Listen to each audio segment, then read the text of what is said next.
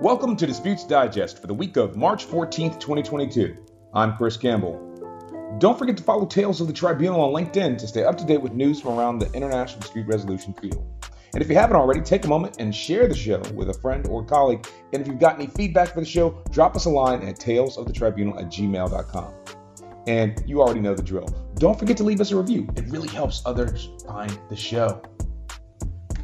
All right, now before we get into our first story of the day, one quick announcement. And it's an event that we've been talking about for the past few weeks, and I cannot await to attend. The International Arbitration Masterclass, brought to you by the Dispute Resolution section of the American Bar Association. This two-day event is an exclusive opportunity to sharpen your practical advocacy skills, from preparing for the hearing to cross-examinations to closing statements and more. Attendees will have the experience of working firsthand with world-class practitioners on topics from across the international arbitration field.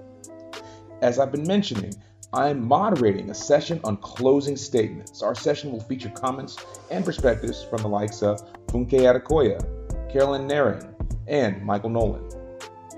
We've been prepping for weeks, and we are excited to share with the attendees.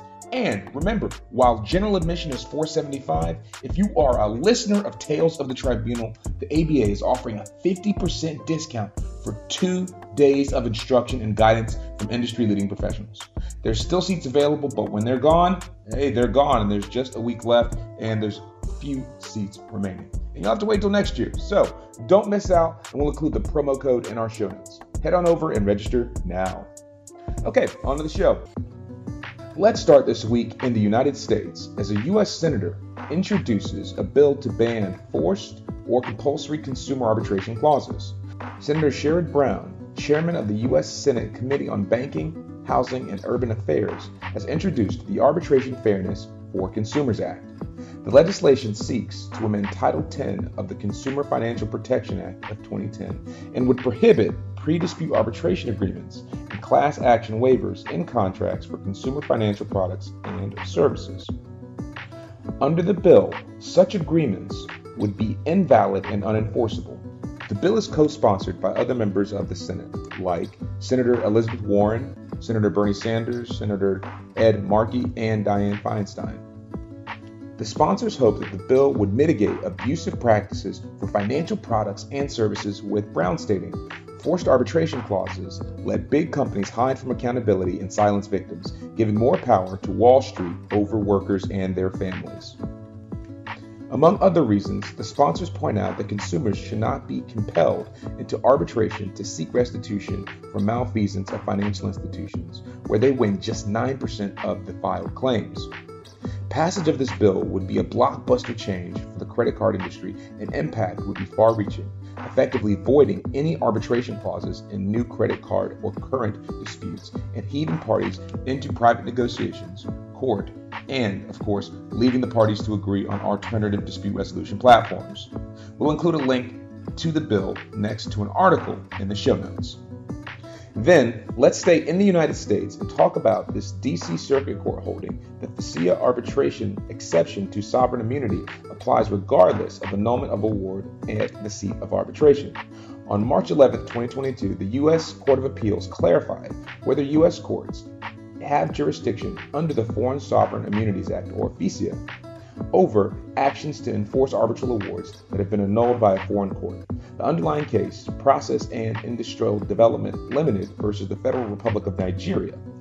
The court held that the FISIA arbitration exception abrogates a foreign sovereign's immunity in an action to enforce an arbitration award against the sovereign, even if a foreign court has annulled the award. The decision resolves potential uncertainty on the issue stemming from prior D.C. Circuit decisions that suggested that annulled awards may cease to exist. The decision also makes it harder for foreign sovereigns to avoid the jurisdiction of U.S. courts by annulling unfavorable awards in their sovereign home courts. By way of brief background, while sovereigns have long argued that an annulled award simply does not exist and thus cannot satisfy the FISIA's arbitration exception, which applies in an action to enforce an award. That perspective may warrant further consideration. In the instant case, Nigeria raised this principle to respond to PNID's claim arising out of an agreement between the parties for the latter to build a gas plant.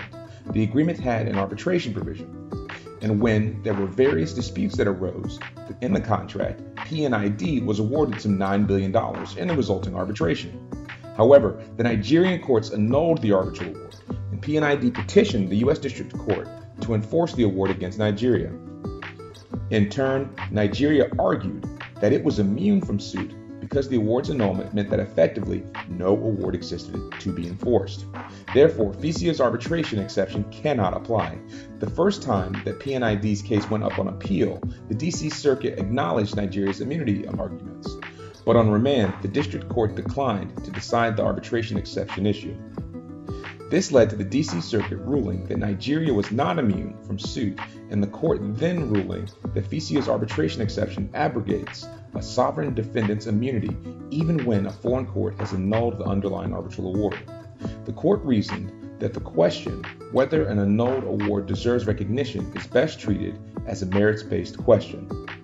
A couple of brief takeaways. First, the D.C. Circuit's decision resolves any potential ambiguity from its prior decisions on whether FISIA arbitration exceptions apply to annulled awards, i.e., they do, but sovereigns will not be able to avoid the jurisdiction of U.S. courts by annulling unfavorable awards in the foreign sovereign home courts. The ruling also means that at least in some cases, parties may be able to enforce awards more quickly against sovereigns, which may have its own impact on investment arbitration practice. We'll include a link in the show notes. From there, let's take a look at this new ICC report on leveraging technology in international arbitration. On February 18th of 2022, the ICC launched its new commission report titled Leveraging Technology for Fair, Effective, and Efficient International Arbitration Proceedings. The conclusions and recommendations are based on the responses of over 500 members of the arbitration community, surveyed for their views and experiences using legal technology, tools, and solutions. The scope of the report was 1. Identify the prevalent technologies being utilized in support of the arbitral process.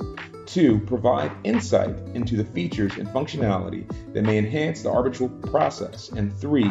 Discuss useful procedural practices and pitfalls to be avoided. The goal of the report is to provide guidance in response to evolving standards and norms in international arbitration caused by accelerating digitalization of the legal industry and its clients.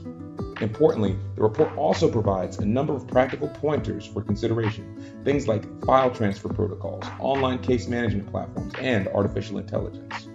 The report goes deep, and we don't have time to get into a detailed analysis, but we will mention some of the other takeaways. First, the importance of cybersecurity and data privacy, and the report provides some examples and principles for active parties to implement. However, the cost of implementing some of these protocols must be weighed against the value that they may provide to the parties and the tribunal. Additionally, the report notes that several major rule sets have implemented changes and policies to accommodate for the virtual reality and similar implications of virtual hearings. This raises questions not only as to cost, but in the presentation of evidence, screen fatigue, confidentiality, and time zone coordination.